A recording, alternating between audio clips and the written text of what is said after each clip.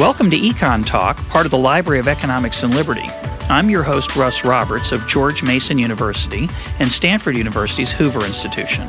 Our website is econtalk.org, where you can subscribe, find other episodes, comment on this podcast, and find links and other information related to today's conversation. Our email address is mail@econtalk.org. We'd love to hear from you. Today is June the 4th, 2009, and my guest is author and journalist Charles Platt. Charles, welcome to Econ Talk. Thank you very much. Charles, you recently did a very interesting experiment. You went and took a job at Walmart. Why did you do that? I had finished a long stint working for Wired magazine on an independent contractor basis, but on a very regular basis. I think I contributed more features during that period to the magazine than anyone else. And so I found myself with a creative vacuum, and I had read a book about a journalist's alleged adventure where she took low-paying jobs. I'm not going to mention who the journalist was because she has quite enough publicity already. I think the title has coinage in it. It does. Yeah, go ahead. And I was skeptical without having any evidence because I had not done what she had done. So how could I challenge it? She basically said that it's impossible to live on the current working wage for unskilled people, and it's a scandal, and something should be done, and she had her own experience to prove it. It so happened that I was very familiar with my local Walmart because I enjoy Walmart. I enjoy the fact that it's well run, that it gives me what I want, and at least at my local Walmart, the people seem happy to work there. So here was a paradox, and I wanted to figure it out, and the obvious way was to get myself employed there. Not entirely on a deceptive basis, because as I say, I was genuinely willing to work there, and not going in there with an ulterior motive to expose and discredit the company. So that was how it began. And do you have any, just go back to your earlier point about shopping there. Do your friends know that you shop there? My friends know that I shop there, Yeah. and they shop there because when you live in a relatively remote area of the country, the American West in this case, and you go to a relatively small town, you basically would find it very difficult not to shop at Walmart. And of course, the people who dislike Walmart would complain that Walmart has driven the mom and pop retailers out of business. And in a sense, this is true. It didn't drive them out in some unscrupulous or illegal fashion. It simply did the job better.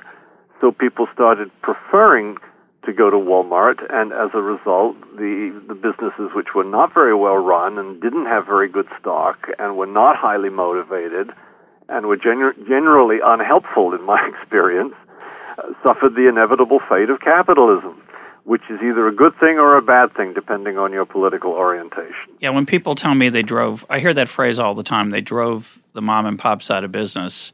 I often have the emotional response to point out that the mom and pops were horrible. They had low bad service, bad selection, high prices, and were grumpy and unpleasant often. But that's the wrong answer, although it's partially true, of course. Mm-hmm. The right answer is what you say. The right answer is Walmart didn't drive them out of business. I mean, they'd have liked to have done it. It's against the law. What they did is the consumers drove them out of business because they preferred Walmart. Now, when I first moved from New York City out to a more remote area, I actually did try to patronize the mom-and-pop businesses because I found them interesting, local color and all that. So I tried to buy a file cabinet, and I saw one on display. Oh, you can't have that. We'll have to order it for you, and you'll get it in about 2 weeks. I tried to buy a microwave oven. Same problem. And either this is because they simply cannot afford to have a large stock in the store, or it's simply they'd always done it that way and they saw no reason to change. Perhaps a little of both. Probably both. Yeah. But the fact was, they were extremely unhelpful, and they almost resisted my attempts to shop there. And I'm sure other people went through a similar experience.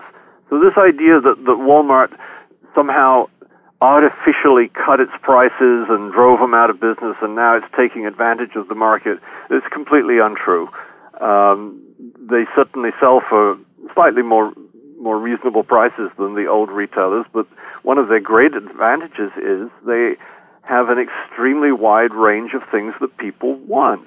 And so they are literally just giving the consumer what the consumer appears to want. Well, and they relentlessly push down prices by putting pressure on their suppliers. Strangely, to me, that is considered bad form. I'm not quite sure why, but it used to be called productive. I don't know why we've come to vilify that. We'll come back at the end. I want to talk about the social and cultural aspects of Walmart. But let's turn back to your experience. So you decided to get a job there, and how hard was that? It was very difficult indeed, because my local Walmart in a town with 2 colleges in it, a fair number of young people, had more than 150 applications for the half a dozen jobs that had opened up. And I know this because the person who did my interview told me. And they have an extremely sophisticated screening process, which begins with a very long quiz, a very cleverly designed, beautifully designed quiz, which I later used myself when I was running a small business. And first of all, I had to get through the quiz and establish that I was someone who would not basically cause trouble in the 4 ways that were very important to Walmart. Those being, would I show up on time? Would I refrain from stealing things? Would I refrain from hurting myself? Which, of course, is a big concern because it costs the company a lot of money if you get hurt. And of course, the 4th thing was, would I use any drugs which would impair my performance and, again, lead to legal problems? And the quiz gets at these issues in extremely roundabout and clever ways. So I had to go through that. How long is the quiz? You can take it. I believe they even have it online on their website now, but you can certainly take it in any store. They have a computer at the back, and you just go sit at the computer and enter your information and answer all the questions. Is it 10 minutes, an hour? Is it multiple choice? It took me about 15 minutes to go through it at a fairly rapid pace. Okay, so you take the quiz. And then if you're one of the favored few, you get called back for the first interview, which was a fascinating affair because it introduced me to the fact that Walmart doesn't really believe in privacy. All of the job interviews were done in this little room at the back with tables laid out like a church bake sale, and everyone was chatting at once. You could hear the interview going on behind you. It was an entirely public affair. Well, you were waiting to be interviewed. You're saying they were interviewing other people you could listen in on if you wanted. They were doing 4 or 5 interviews simultaneously with different people. Mm-hmm. So, and I heard the guy behind me answering questions in the way which is so, I know so well from job interviews where someone is pretending as hard as he can that he really, really wants the job and, of course, is not qualified or has problems. So then you go through the first interview, and then if how long does that last? Oh, that's relatively short. I think that's just a sort of general initial screening for people who are absolutely hopeless, but have somehow scored reasonably well on the quiz. That only took about 10 minutes. And then if you seem Walmart material, you're called back. And I have to mention that not all stores may do this identically because there's a certain amount of autonomy in each store. My store had a series of 3 interviews. Other stores may only have a couple. Anyway, I was called back to meet the head of the department which I might be working in, and I think that was mainly to determine if I could get along with him, because obviously if I couldn't, that was going to cause a problem. And then the final interview was with the assistant manager, who was extremely sharp and very observant and had flagged 3 of my answers on the quiz as being not quite right and questioned me relentlessly on those until I gave the right answer. So that was the hiring process. Now, how long at this point did you intend to work there? I didn't have any intentions because I didn't know what to expect. I knew that I liked the store, and as I went through the process, I found it far more interesting, and I liked the people much more than I'd expected. So I was sort of open-minded. It was at the back of my mind, of course, that I might write about the experience. And this gave me a sort of ethical dilemma because I didn't want to take advantage of their system and waste their money just for my own selfish purposes. So what I felt was, well, if they turn out to be the worst employer in the world, as they are supposed to be, they would deserve whatever they got. And if they turned out to be really good, then I could probably write something which would do them more good than the money it would cost them to take me through the training process. So that was sort of how I justified it to myself. But what I'm curious about is when they were giving you a really careful look-see from that assistant manager, did you find yourself playing a role as trying to oversell your interest in the job, or was there any play acting there for you? And if not, how did that? The only thing, I made it a principle not to lie to them, because I felt that was sort of part of my playing the game, so to speak. And I did have a reference to a previous retail job, which was probably the only form of deception that I indulged in, which was just I had to have that in order to get the job. But everything else I said was true. Like they would say, well, why do you want to work here? I said, well, I like Walmart. It's true. I do like Walmart, you know. So I was honest with them. Now, where the quiz was concerned... But you didn't tell them you were the author of numerous science fiction works and a senior editor for Wired in your past. No, but they didn't ask. Okay. They weren't interested, to be quite honest. Yeah. From their point of view, they wanted someone who would satisfy their four concerns, which I mentioned previously, and they wanted someone who would not embarrass the store, not alienate customers, would be honest and do the job. And certainly I was willing to do all those things. And as regards how long I was willing to stay there, I don't think most people who apply there really know what they're going to do once they get the job. I think there's quite a high turnover of people who decide that it doesn't pay quite enough, or they get a better offer or whatever. And that's the risk you take when you're an employer. I've been an employer, and I know that when you hire someone, there's no guarantee as to how long they're going to stay. Okay, so you get the job. But I should just add that in order to go through the quiz, that was really the hardest part, because it asks questions relating, for instance, to employer honesty, which are very sneaky. It says, for instance, something like, would you agree that everyone at some point has stolen some little thing from an employer? Just a paper clip. And, of course, the cynic in me says, well, of course everyone does that. But then I sort of sense, well, that probably wasn't the right answer. And you shouldn't be so cynical to work there. You should have but then I thought, well, maybe they anticipated that. So maybe the right answer is in the middle, and you should just equivocate. But then, no, it didn't seem right either. So I was really stuck there until I just simply adopted the mindset of what I imagined the ideal Walmart employee would answer, and that was how I did the quiz. And I would assume that's a problem with any kind of quiz. Obviously, they can't tell whether it's people trying. I always like it in a job interview when you're asked, what are your flaws, and the standard answer is, well, I'm a perfectionist. That's my biggest flaw. Right? So the employer always is supposed to be, oh, wow, that's his biggest flaw.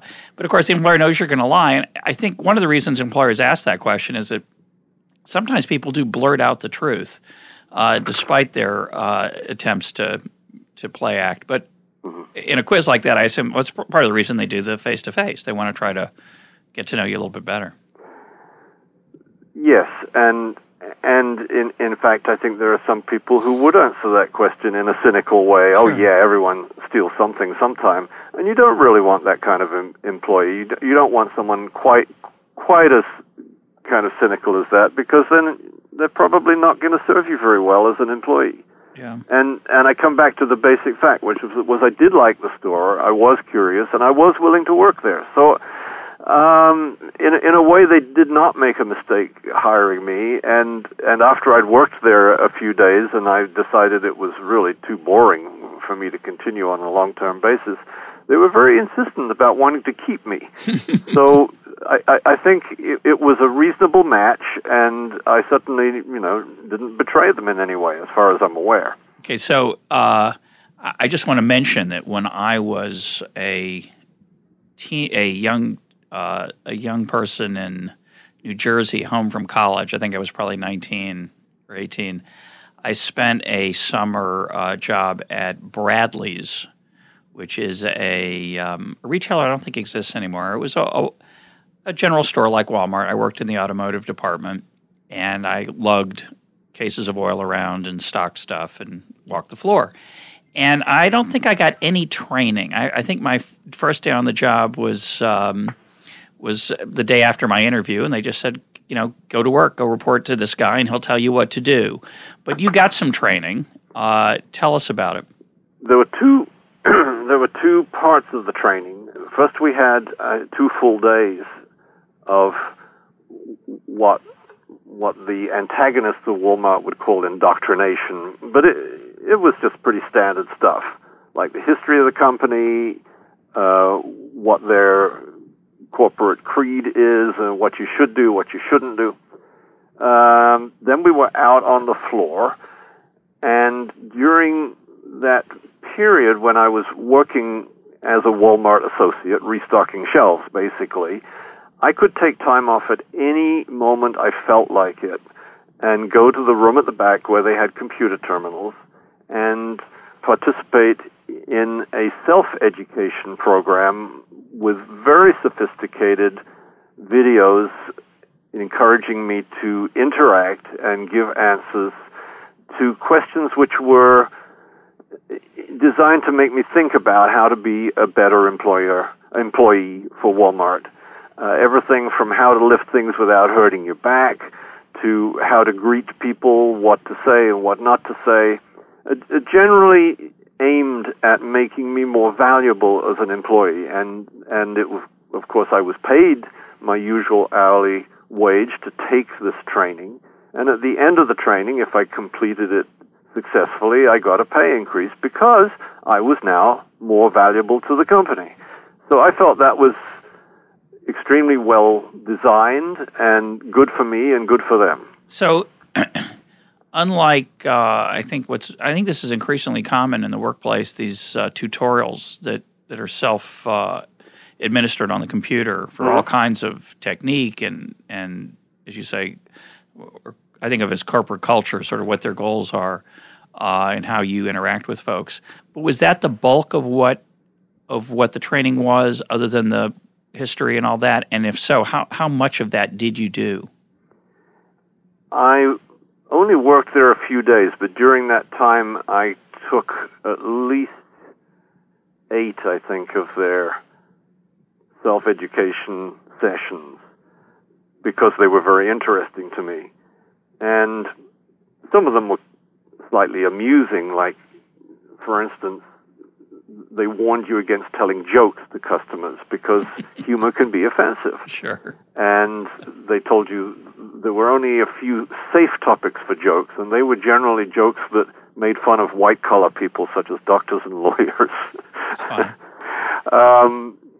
So there was a humorous aspect, but there was also, and it's hard for me to remember all the details now, there was material which I found generally interesting as a guide to interacting with other people without offending them. And that's a big deal at Walmart, because if you offend a Walmart customer to the extent that that customer does not come back to the store, you have just cost the store a potential hundreds of thousands of dollars in future lost revenue from that customer. So that's a big deal. Yeah, that's really interesting. So how much, what did they pay, and what were the benefits, if any? Well, I cannot remember without looking it up exactly how much I got paid because it was very complicated. It went up slightly when I was willing to do checkout work in addition to other work, and there were various incentives, and But it certainly was more than minimum wage, and everyone who was working there assured me that it was more than they could get at the local Target store, which was of great interest to them because that was, an employment alternative. Yeah. It was much more than working at fast food places. So, yes, it's low, but then wages at all of these places, which are franchises or large corporations where you don't have to have any prior experience and you don't have to have much in the way of education. Of course you're going to get paid relatively low wages because you have not increased your value as an employee.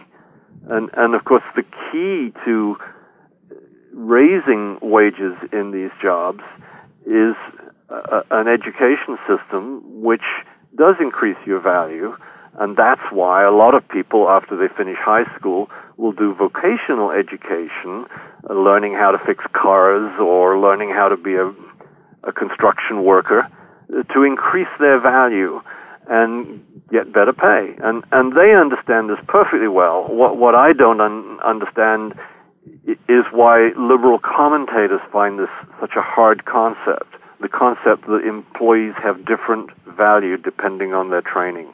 Well, that's the market system, and I think some people don't like the outcome. Some people would argue, and we'll talk about this later, but some people would argue that there's so much power at Walmart. I don't find that argument very convincing, but the argument would be that they have some kind of market power that allows them to exploit their workers so that the market outcomes of value are not really the only thing that matters, and et cetera, et cetera. Yeah, you see, they don't see it that way. They see it the other way around. Walmart is in a state of constant paranoid anxiety at some other store selling at a lower price, doing a better job. The store I went to, the manager every week went to the local competitors and assessed their prices and came back and made adjustments accordingly.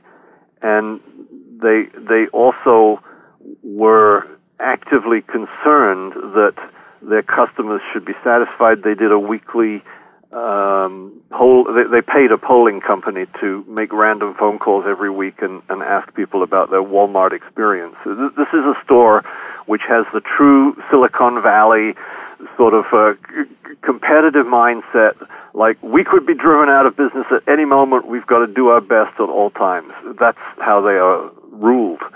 Now, by the way, I want to mention to our listeners, you wrote this experience up for the New York Post, and we'll put a link up to that article on our website. In that article, you talked about, which this was one of the things I did not know anything about, the autonomy that employees had at Walmart, and you just alluded a little bit to it when the manager changing prices. Mm-hmm. How much autonomy was there for an employee at your level and then as you went higher up, and what was the nature of it? Now, this applies at the store that I worked at. I think it applies more widely, but I don't have any guarantee of that.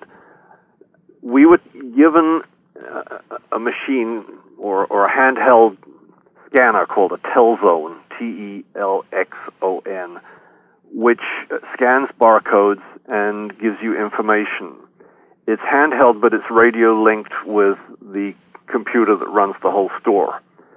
And it not only tells you how much should be on the shelf, how much is at the local warehouse, how long it's going to take to restock.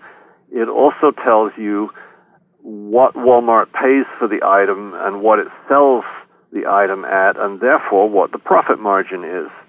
So you, the lowly associate who has just been hired and has the lowest possible job in the store, restocking shelves, have access to the profit margin on every single item in the store, which I found somewhat surprising. Yeah, that's fascinating. And the reason they give you that is they want you to be properly informed because they are hoping that you won't screw up. They want you to know what you're doing, and the way to give you that information is to give you the whole lot.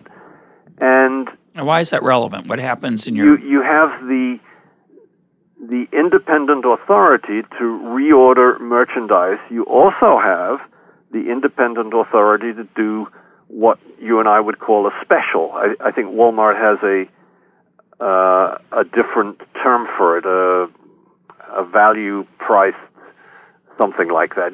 Basically, it means setting a pallet out stacked with these things at a discount price.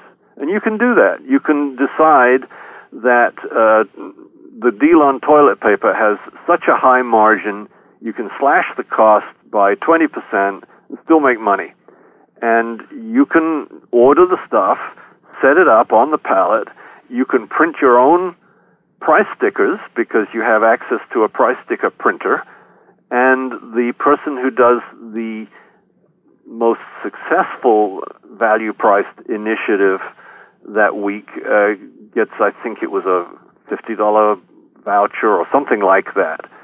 So there was someone who came to talk to us who had taken the initiative rather more than they expected and had done a huge initiative selling car covers or little tents that protect cars from the sun. And it was a huge success, and this became recognized at Walmart headquarters, and he was invited to go to a corporate seminar and meet the head of the company and on all the rest of it. Now, that's obviously an exceptional case, and that's why he was sent in to talk to us. But the fact is, they do trust their employees to an extent that most retailers, I think, would not. Yeah, I've never heard of that. It's really quite extraordinary. Yeah. And you'd think the dangers of it would be far outweigh the benefits to Walmart. Not really. I mean, your zeal to get to Bentonville like that car cover guy, you might be doing all kinds of discounts all over the place, ordering all kinds of stuff. Surely somebody is monitoring that. Not so far as I was able to tell. Your department manager may raise an eyebrow and say, why did you do that? You've only worked here like a week, but let's see how it works out. They have an attitude which I really did recognize from my time as a journalist covering things in Silicon Valley, where they feel we're all in it together, we're all getting a share of the annual bonus, and the bonus is completely tied to the profitability of the store, and you don't want to do anything which will hurt the store because you may get fired, and if you don't get fired, you'll hurt your bonus and everyone else's bonus, and then they'll be mad Colleagues, at you. So you have peer group pressure and self-interest both operating so that you control yourself. You don't do anything really stupid. I mean, who would? The person who would be an impulsive gambler who would say, I'm going to roll the dice here. So let's say you ordered the car covers. Mm-hmm. Now you were in the Southwest where it was sunny. Yes. But let's say you're in Minnesota where it's less sunny, and you did something. You said, well, I'm going to try the car cover trick, and you ordered a few hundred or a few thousand, and they don't sell. Do you know what? There must be something embedded in the system to correct that, either to ship them to somewhere sunnier or to. I don't know what the follow-up would be to that. I don't think you would last very long. So from Walmart's point of view, they take a risk of someone doing something stupid, and the upside is that by devolving so much authority to a low level, they keep their management costs very low, and the person who places this order is the guy who's speaking on a daily basis with customers, so he really knows what's going on, whereas a manager probably doesn't have time. So you have a very big upside of finding something which other stores don't know about because they don't do this and they don't speak to their customers so actively, and a small risk of someone, messing it up once in a while. Well, so I think from their point of view, it makes perfect sense. It just involves a leap of faith. What about more sundry day-to-day issues? What makes sure that stuff doesn't run out on the shelves? What process are you, as the guy on the floor who's closest to it, following that keeps that from happening? Because they have a legendary inventory control and just-in-time system. Well, they would say that, as they did in their training, that one of the keys to their success is they have this network of local warehouses, which of course are their own warehouses. And that's sort of like the buffer between the store and the supplier, wherever the supplier is for each item. So if you every night you go around and check all the inventory on the shelves and see what's running low, and you reorder it. I think actually a different crew of people come in to do this, as I recall. And the local warehouse resupplies the store every night, and then the night shift comes on and puts everything on the shelves. If you go to Walmart around midnight, you will find pallets of stuff in cardboard boxes and people restocking shelves. So this happens on a nightly basis. Now, this, by the way, this was a plain Walmart. This was not a super Walmart. That's right. Yeah. And the reason it's not a super Walmart was that the local town contrived its regulations to make a superstore impossible. Yeah, we have that also. Yeah. Where I live in suburban Maryland in Montgomery County, and we have, it disgusts me, but we have a special set of regulations for stores of a certain size. It only applies to two stores. It applies, as far as I can tell, to Super Walmart and to Wegmans, which is an incredibly successful and phenomenally pleasant grocery chain, which they've managed to keep out of Montgomery County, making sure that Giant, the inadequate and inferior chain, thrives with by keeping its stores in rather old and unexciting fashion, right, with high prices. It's rarely, but in the case of Montgomery County, they don't ban Super Walmart. They just make it an extra hurdle. They have to get a special permit, which means they have to, I assume, suck up to the county council, and there's uncertainty about it. You might not get it. So obviously it's a very risky investment for a firm. So it was a regular Walmart.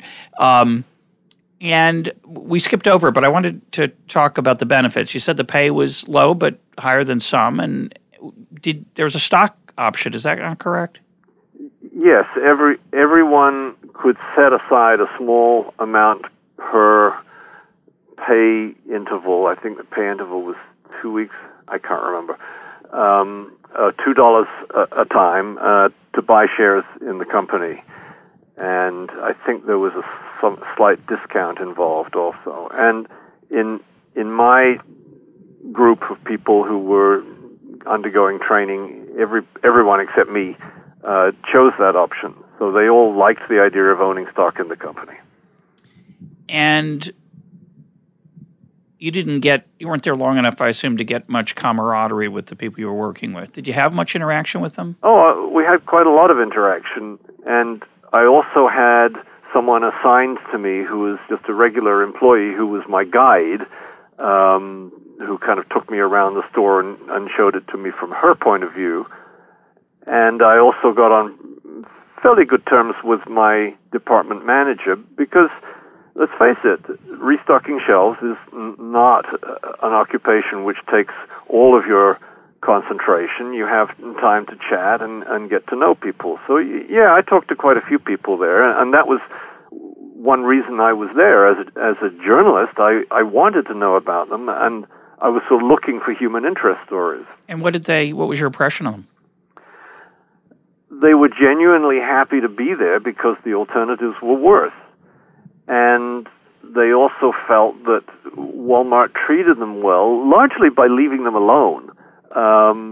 You would spend large amounts of time just doing your job without anyone harassing you or criticizing you. All the things that tend to happen in smaller stores, like, oh, no, put that way round. No, we never do that way. You just didn't get that, partly because everything was so clearly established beforehand. You knew what to do. And the people who worked there were well selected as employees. They were, so far as I could tell, honest and sincere and pretty decent. Everyone was certainly friendly towards me. And were any of them ambitious? I think one of the things you think about when we think of the critics of Walmart and other types of employment in the United States, they talk about a, quote, dead-end job, just stuck there. Presumably some of these people expected or hoped to move up in the employment chain, and some of them presumably had. No, I don't think so. No? Very, very few seem to have that fire because, there's, for whatever reason, there's a substantial part of the workforce which doesn't really believe that it can do much more. The people are either sort of beaten down by the educational system, or they just don't have high aspirations, or they're just there while they're working their way through college, and they know they're not going to make a career out of it. And my department manager had been there for more than 15 years in that same job, and really seemed very happy in that position, because he pointed out to me that the other places where he'd worked, there was always someone hassling him, but here, Walmart is broken down into departments very much like little stores, which are autonomous. And he said he could go for weeks at a time without any superior manager coming around and asking him what he's doing. So he ran the department exactly the way he liked to run it, and he just was very happy at that level. When you say broken down like little stores, were there reports generated for profitability by section that people would react to? Yes. Each section had to give a weekly report, or I think it was automatically generated, as to how well it had done, and we had a weekly meeting on the sales floor, so that anyone coming into the store could just stop by and listen, in which the best performing sections were applauded, and each section described what its specials were going to be for the coming week. You know, like the guy who sold DVDs would hold up a couple of DVDs and say, well, I've decided to do specials on these because these look real good, and this is what the price is going to be. And then we do the Walmart cheer, which, of course, is very easy to ridicule.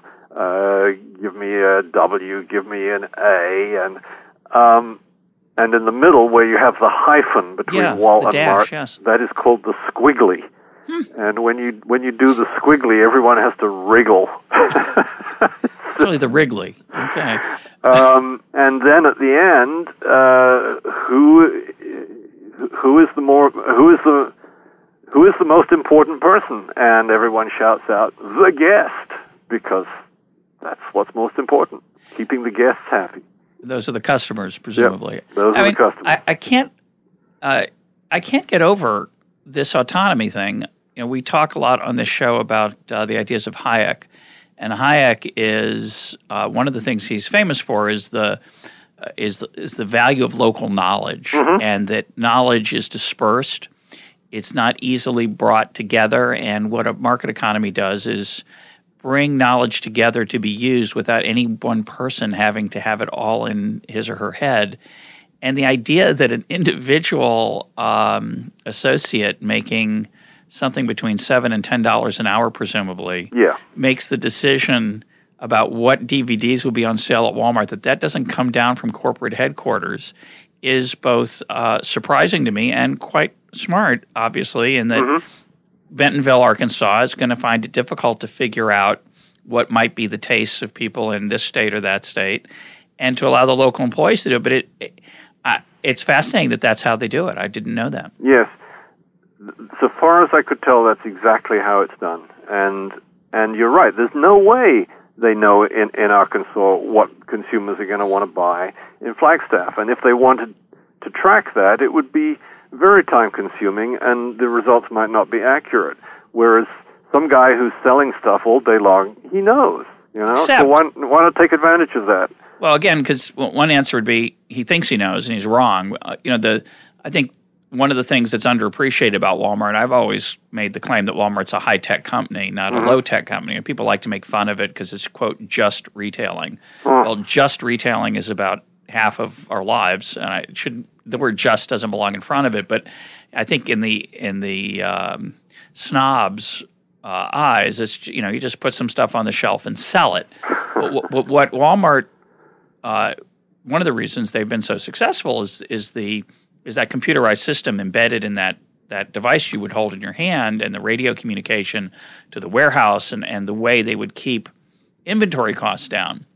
So I'm surprised that, for example, in trying to figure out what DVDs are going to move this week or next week, you'd think Walmart would have a great deal of information about that at the national level, at corporate headquarters, that it wouldn't be that difficult for them to find out what's selling well and to make sure that they don't run short or that they run a special here or there. They've got this immense amount of information, and you'd think the use of sophisticated statistical techniques could help them do better than just some guy on the floor thinking, this looks good this week.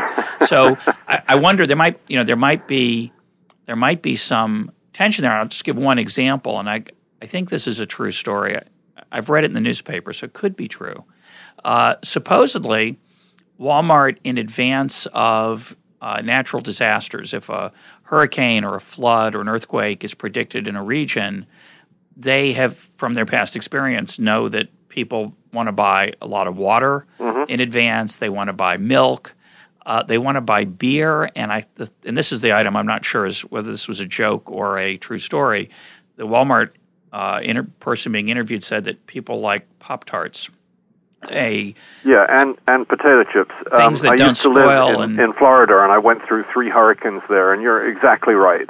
It was extremely clear that as the hurricane was coming closer, the Walmart was stocking up big time on these things. So presumably that kind of decision isn't made by people on the floor, that Walmart is exploiting a lot of their I don't know. corporate knowledge.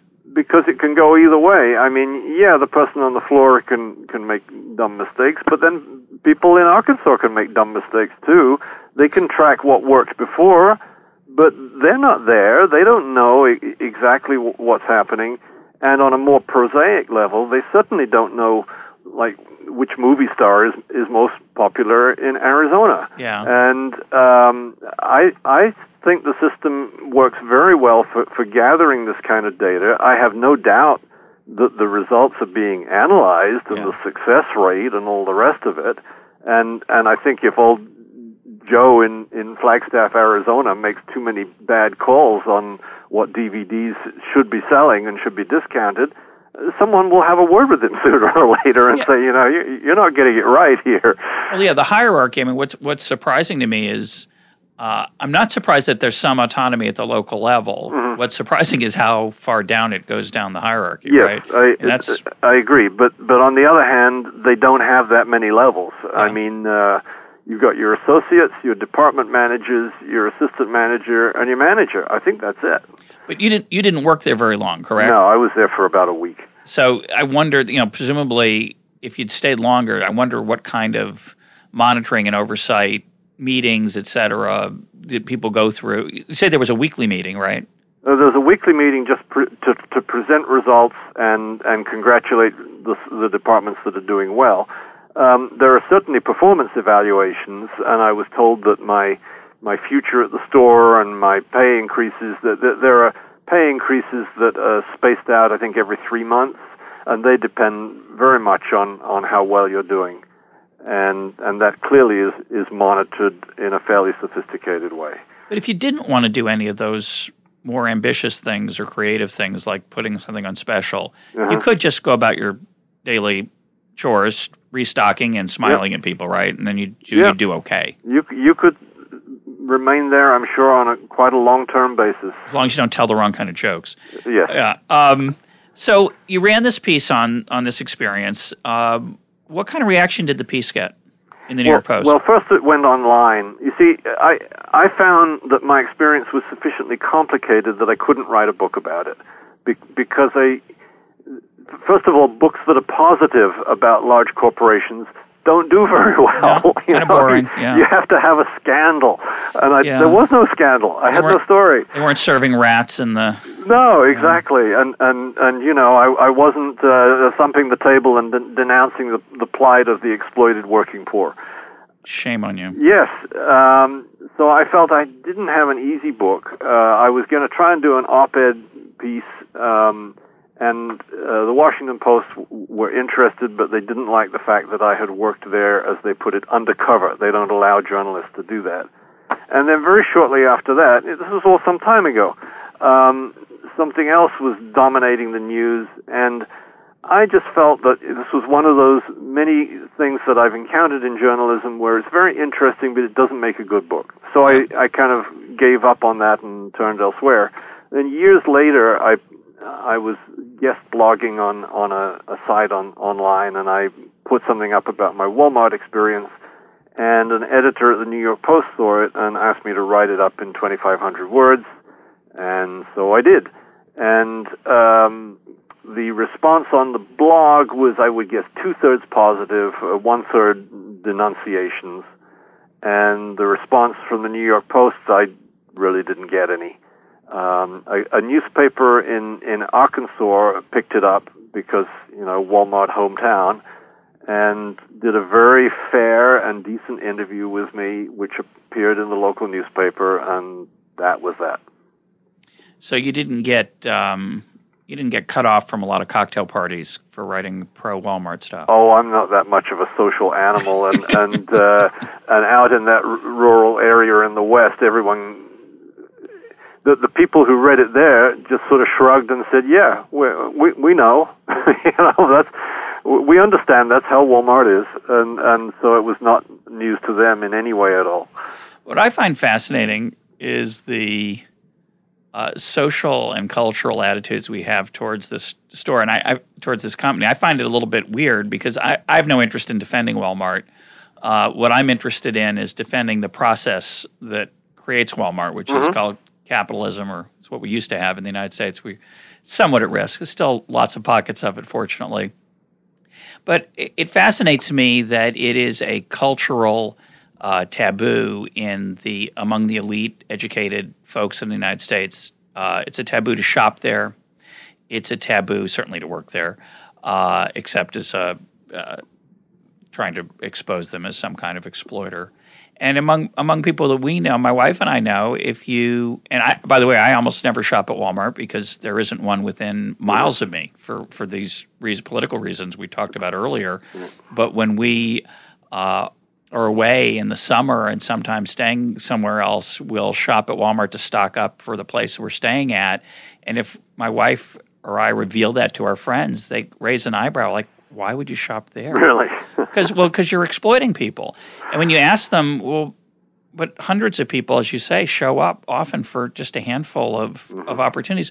Why would people want to work there if they're exploited? And the simple answer, of course, is often they don't know any better, or they don't have any alternatives, and that opens up a different conversation. But what I find so remarkable and really tragic is that attitude among educated people of a certain kind and ilk, that in a capitalist system, that if you're successful, you must be exploiting someone.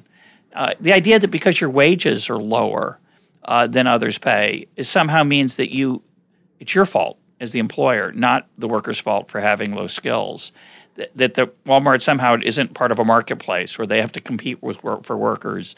The fact that people don't understand that is it's a handicap to our future, I think. Well, I think that people tend to be afraid of things that they cannot control. And large corporations feel as if they are out of control. And who's going to keep them under control? There's nothing to keep them under control. We need the government to keep them under control, else who knows what they might do. None of this is necessarily articulated clearly, and all of it, I think, is irrational, but I think there is this mentality. And I hate to sound like a cliche, but the unions that wish to unionize Walmart pander to this shamelessly. Sure.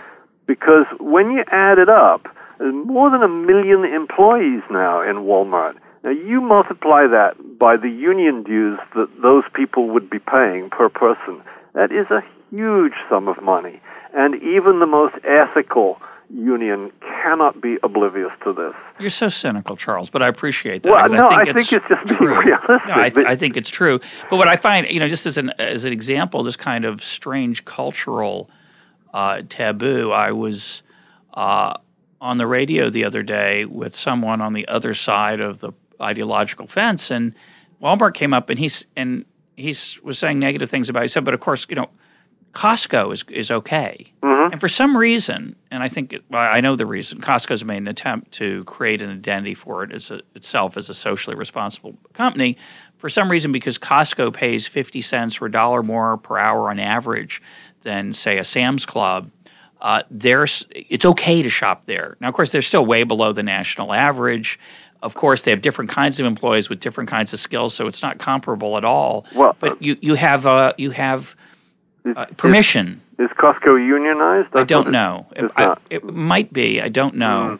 Have a suspicion that they have a rather different setup with their labor force. No, they do, clearly. But the idea that somehow where you shop, now it's a fascinating issue. If you wanted to know that the places you shopped were all ethical, which is a very ambiguous phrase, that they all treated their employees well, then you'd spend a lot of time investigating and not much time shopping.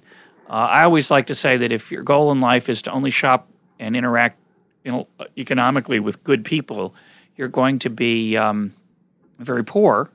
And you're also at risk, of course, that people will decide you're not a good person, you're not allowed to shop or interact, people won't interact with you. So this idea that we shouldn't shop at Walmart or some other store because they don't treat their workers as well as, quote, they should, is it's an interesting idea. It's a new idea. I think there's something to be said for it, but it raises huge and difficult and probably insoluble issues as to how you assess this, how you know that your facts are right, and how you keep up on it from 1 week to the next. Sure. And I found it much easier just simply to ask the people working there, and I still do, incidentally, when I go there. I say, how's it going? Is it still pleasant to work here? And they always say yes. And to me, that's good enough.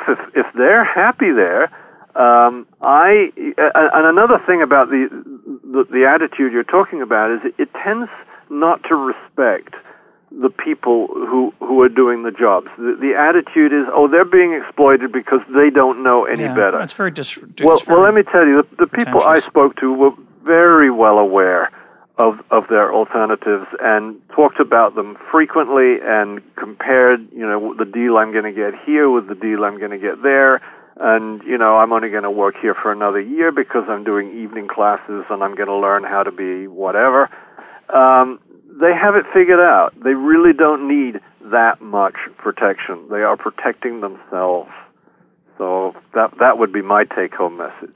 Yeah, I once speculated what it would be like if there was a jar at the cashier's checkout station where you could augment the wages out of the goodness of your heart of the employee.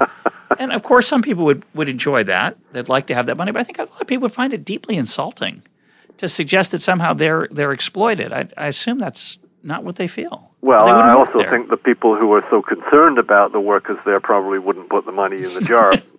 There's a jar of that kind at the local health food store, and it's usually empty. So yeah. I have Well, that's because they're constantly cleaning it out to make sure that you think that they need it. In closing, talk about your sensibilities. You have, at least in this issue, of what you might call a free market sensibility, a recognition that wages come from the value that you contribute and so on. Where did that come from in your Well, I grew up in a very socialist environment, which was Britain in the 1950s, 1960s. It was run by a series of socialist governments, and many industries in the country were nationalized, much as industries are being nationalized in the United States right now. So, big feeling of deja vu.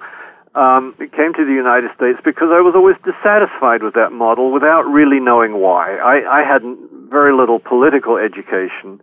I was a dropout after having studied economics at Cambridge University, and I dropped out because it became clear to me that economics really wasn't a science as I understood it. And so I was just sort of casting about, feeling dissatisfied, and gradually realized that the Hayek arguments made a lot more sense to me than other arguments, and I started sort of reinterpreting the world on that basis. And that's sort of where I ended up after a lot of thought. But you were an economics dropout, so you did have some training, but at Cambridge. So. Yeah, I was only there for 6 months, and it's a Keynesian bastion, or at least it was then. So it was all the stuff that doesn't quite make sense. It's like they say, well, this is so. And I'd say, well, how do you know it's so? Oh, well, the demand curve and the supply curve intersect. Well, who draws these curves? How do you get the data? How do you know it's right? And how do you explain it if everyone in the country suddenly decides to buy hula hoops or something? I mean, isn't that going to distort the market? And you can ask questions like that, and there are never sufficient answers to them. So I was just very dissatisfied with it. When you say it, you decide it wasn't a science. Do you have some interest in science? Yeah, I mean, when I was going through high school, math and physics were my best subjects, and even now I'm actually doing things which require some engineering skills and basic physics, and I have been a science fiction writer who took the science kind of seriously. So that's my background. Yeah, I've come to the same conclusion from a different perspective, as listeners of the show know. Now, just in closing, let me ask you one more thing. What do you think?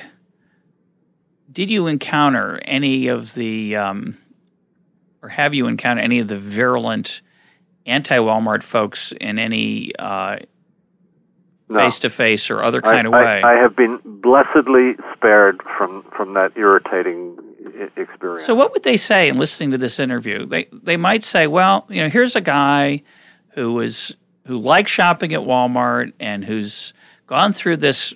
He only worked there a week. He doesn't really know how horrible it really is. And this is just some kind of – there's no value to this. This is – and people are going to say, listening to this, I didn't ask you any tough questions because I'm too sympathetic. So what might a skeptic say to you? Well, they'd say I only had a small sample. I saw it through I was biased.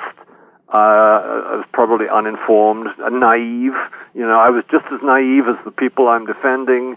Don't I realize how much money Walmart makes, and can't some of that be redistributed to the workers? And when all else fails, they might allege that I was in some way corrupt. And what's your answer? Well, I'm certainly not being paid by anyone other than the New York Post. That's the only money I've made out of this. It's certainly put in a lot of time and no return. So I'm not corrupt. And I wish I could improve the return, but we don't pay guests either, unfortunately. And during my work for Wired magazine, I visited an awful lot of companies, and I became very quickly aware of companies which had a bad vibe and companies which had a good vibe, meaning they were, workers were either not being exploited or were very unhappy and getting ready to jump ship. I saw many of those. And Walmart is very stable in the sense that I've been back to this store like 5 years later. The same people are stitle there, But that's because they're stuck there. They're slaves. Don't you realize that? I once was interviewed by a TV reporter about Walmart, and I made a joke, which she didn't get, unfortunately, but I made a joke that, it's hard for them to get into their cars at night because the ball and chain they have to carry, it slows them down. But that's those poor people there. They're suffering because they're stuck there. No, they are evaluating their options on a daily or weekly basis, and if they find something better, they will go get it. They are not as dumb as the elitists would like you to think, and that I think is my take-home message. And for listeners who want to read some of your science fiction work, it's all out of print. It's all out of print? Yep, and I'm happy about that. I stopped writing science fiction more than 10 years ago. All of my Wired journalism is still available in the Wired archives, and I encourage people to look that up. My guest today has been Charles Platt. Charles, thanks for being part of Econ Talk. Okay, thank you very much. Bye-bye. Bye.